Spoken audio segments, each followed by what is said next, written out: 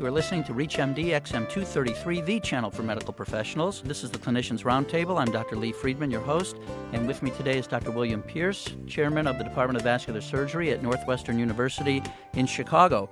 Dr. Pierce and I are now going to be discussing treatment for peripheral vascular disease.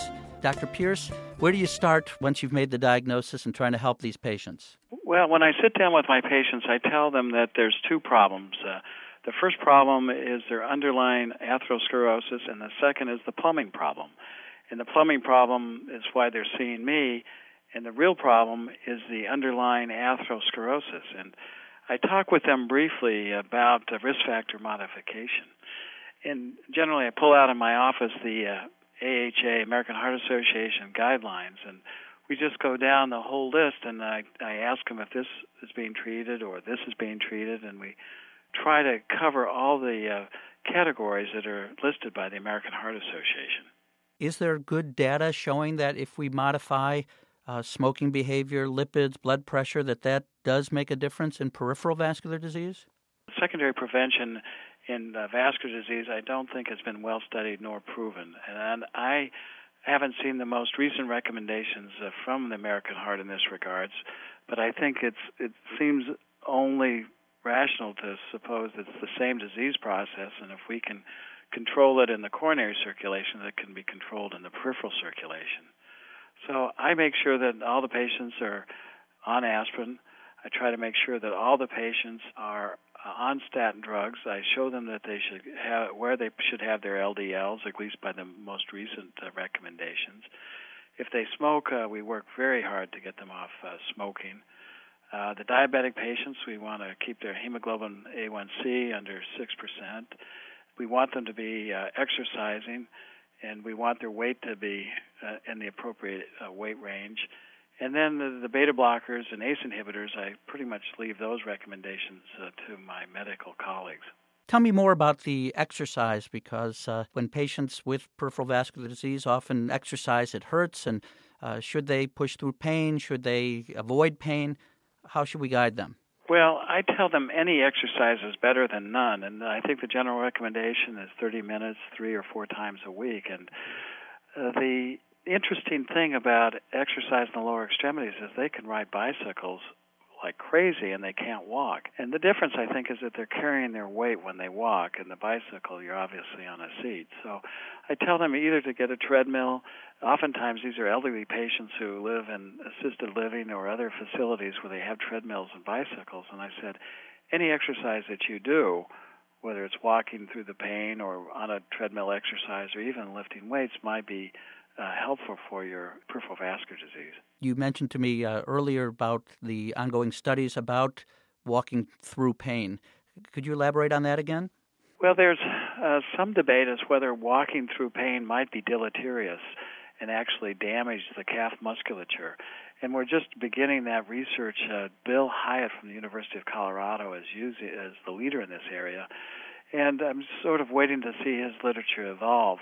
The concern is that with the ischemic insult and repeated ischemic insults by walking too much may actually cause more tissue death and replacement by fatty tissue. We've been doing CAT scans. Dr. Mary McDermott at Northwestern, who's an internist and does extensive studies on claudicators, does CAT scans of the calf, and you can actually see a fatty infiltrate in some of these calf muscles.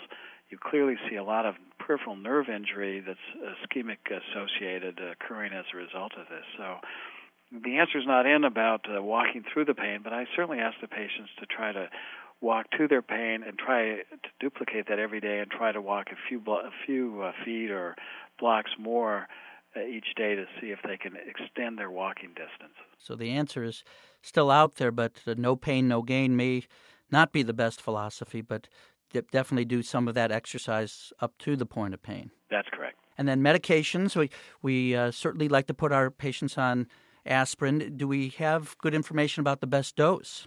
Well, that's a very good question because of the aspirin resistance that has been detected I think most agree that in a patient who has established vascular disease that the 81 milligrams is probably appropriate. But again, it's so difficult because the population may have within it patients who have aspirin resistance, but it's hard to know, and it's probably very expensive to test all your patients for heparin or aspirin effect. So at least 81 milligrams of aspirin would be the dose to be at. That's correct. Tell me about Plavix. The Bristol-Myers Squibb people are coming in and encouraging me to screen with ABIs and get everyone on Plavix. Where does that fit in? Plavix has been shown to reduce the incidence of myocardial infarction in patients who claudicate. And patients come to me asking for that drug for their leg symptoms. And I explain to them that the Plavix is not going to change your leg symptoms, but it may prevent myocardial infarctions. At least it's shown that in some randomized studies. It's an expensive drug, and again, many of the patients, at least in my practice, have limited resources.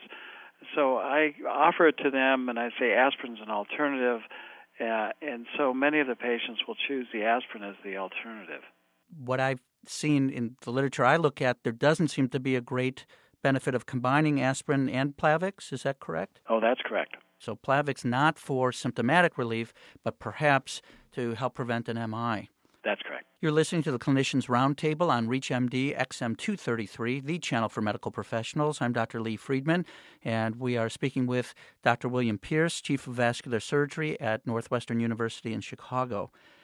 How about other medications, Dr. Pierce? Playtol, Trentol, any others on the horizon? Both Playtol and Trentol were drugs that have demonstrated efficacy in treadmill exercise testing. And in treadmill exercise testing, they either do absolute walking distance or peak walking time. Either way, that measures the ability of an individual to walk. Both of those drugs can increase the walking distance and time, but unfortunately, that doesn't always translate to real life. So I would say a good 3/4 or more of patients that I've used those drugs on do not experience a clinical benefit. It may be that they walk 50 feet more on a treadmill, but in real life, they don't notice a difference. So they're walking from the train to their office, which happens to be beyond their peak walking distance, they'll still have their symptoms. Or if they're walking from their home to their mailbox, which is a distance, they'll still have their symptoms. And Playtol has a black box warning, and so I make sure they follow the black box warning. Oftentimes they complain of diarrhea after taking the drug, and you can reduce the amount that you're taking or starting dose to minimize that. But again, patients aren't often asking for drug treatments. They want to do lifestyle-altering things to improve their walking ability. So practically speaking, these medications really do not play a big role in the management of claudication. That's correct, in my practice. Let's move on to the procedural ways that we can approach this. Somebody is having rest pain or incapacitating symptoms with medical treatment. How do we decide what the next step should be? It's medically indicated to do a procedure in any patient that would be potentially facing an amputation. So those are the patients that are with rest pain, that's pain in the ball of the foot at night, patients with gangrene, and patients with ulcers that are non-healing. So that category of patients, they're basically given no other recommendation than an intervention. In patients who claudicate, we've talked about the medical alternatives, and those patients, I sit down and speak to them and give them the pros and cons of the different interventions and a risk-benefit analysis. Everything that's done from an interventional point of view carries a risk, and is the patient willing to accept that to relieve his symptoms? And there is similar evidence in peripheral disease as in coronary disease that angioplasty can improve symptoms? There is, but there's a large difference. The superficial femoral artery is a much longer artery. It's a larger artery, has much more diffuse disease, and we're still trying to understand which is the best stent and what's the length of the stent, the length of the lesion that the patient is best served. The stenting of the lower extremity is a minimally invasive procedure. Its early results, particularly with the use of Plavix in conjunction with these stenting devices, have really improved the results, and anticipate they'll continue to get better and better. There's also a great deal of interest on a tool called the Fox Hollow device, and that's an atherectomy device. It's a device that drills out the plaque, And there's only preliminary information on that device. It seems appealing, but we still have to wait to get the solid answer on these other devices that clean out arteries.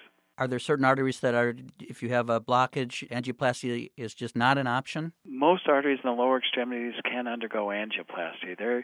As you go down the leg and below the knee, the tibial arteries are about the same size as coronaries. So a lot of the coronary technology has been translated into some of those tibial vessels.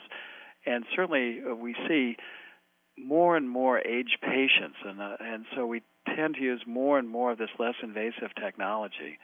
As the population is aging, we're seeing many more 80-year-olds and 90-year-olds now in our practice that have these problems, and rather than to resort to some more invasive procedures, using these less invasive procedures just to temporize seems to be effective. And one more point to make is that sometimes when a patient presents with an ulcer or gangrene of a toe, you only want that artery to stay open until that ulcer is healed or that toe has been amputated. So you may set your expectations of the long-term functioning of that graft or stent much shorter than you would in the past. What is the long-term success rate with angioplasty with or without stenting in the periphery? Well, it varies again. The superficial femoral artery is probably 40 centimeters long, and if it's only narrowed in one area, you may have tremendous success. You may have 60 or 70% success with simple angioplasty alone at 5 years.